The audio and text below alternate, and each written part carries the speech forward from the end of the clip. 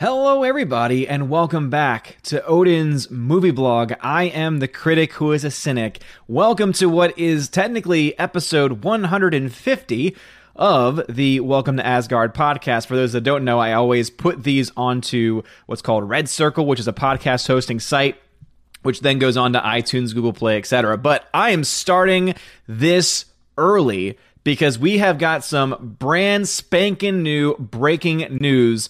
And oh my goodness, let me just start off by saying this. I have actually never watched an episode of Batwoman. I saw all the trailers for it, and they made it abundantly clear in all of their marketing campaigns that it wasn't made for me. The show wasn't made for me. It was made for a very small group of the audience. And guess what?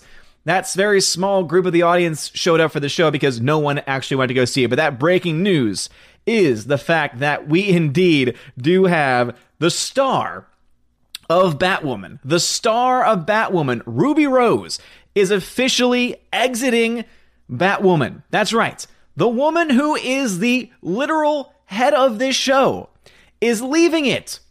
Now, she hasn't gone into too many details about why she left it. She makes it and seems to indicate that everything's on good terms still. She's got no problems whatsoever with anyone working on it, any of the producers or the cast or the crew. Everything is fine according to her, and yet she leaves the show that got greenlit for a second season amid terrible ratings. Just as a reminder about what those ratings were, by the last episode, it had only 739,000 people watching it, for an average of less than 1 million. So barely anyone's watching this show. This show actually dropped even into the 600,000s at one point. It was barely hovering over 1 million for maybe half the season, a little less than half really, and then ever since that second half started, it has not gotten back up above 1 million. Which means that at this point, if we go ahead and look into our crystal balls into the future, the fact that this show has now lost its star, Ruby Rose, and also they have decided, the CW has decided, our star left? Most people would say, okay, we already have a show that really no one's watching anyway. We really could use a big out right now to try and save some money, but no. We can't take that. We can't take that. No, instead, they are planning. The CW has said that they are going to continue the show. The statement reads, Warner Brothers Television, the CW, and Berlanti Productions thank Ruby Rose for her contributions to the success of our first season. The success?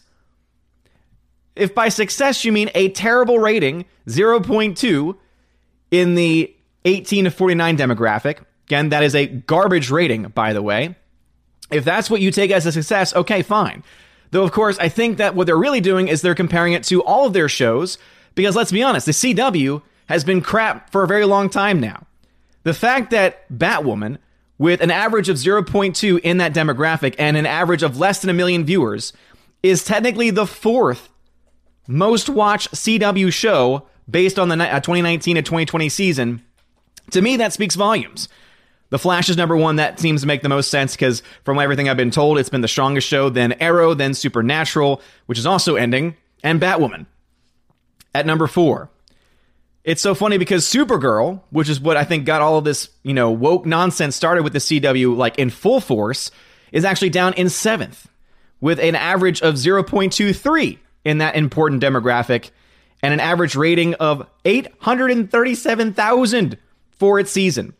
And yet, what happens? That show gets renewed. But not only does Batwoman get renewed for a second season, its star has left. And as it says right here, it continues. The studio and network are firmly committed to Batwoman's second season and long-term future. At this point, who's even going to be watching this show next season?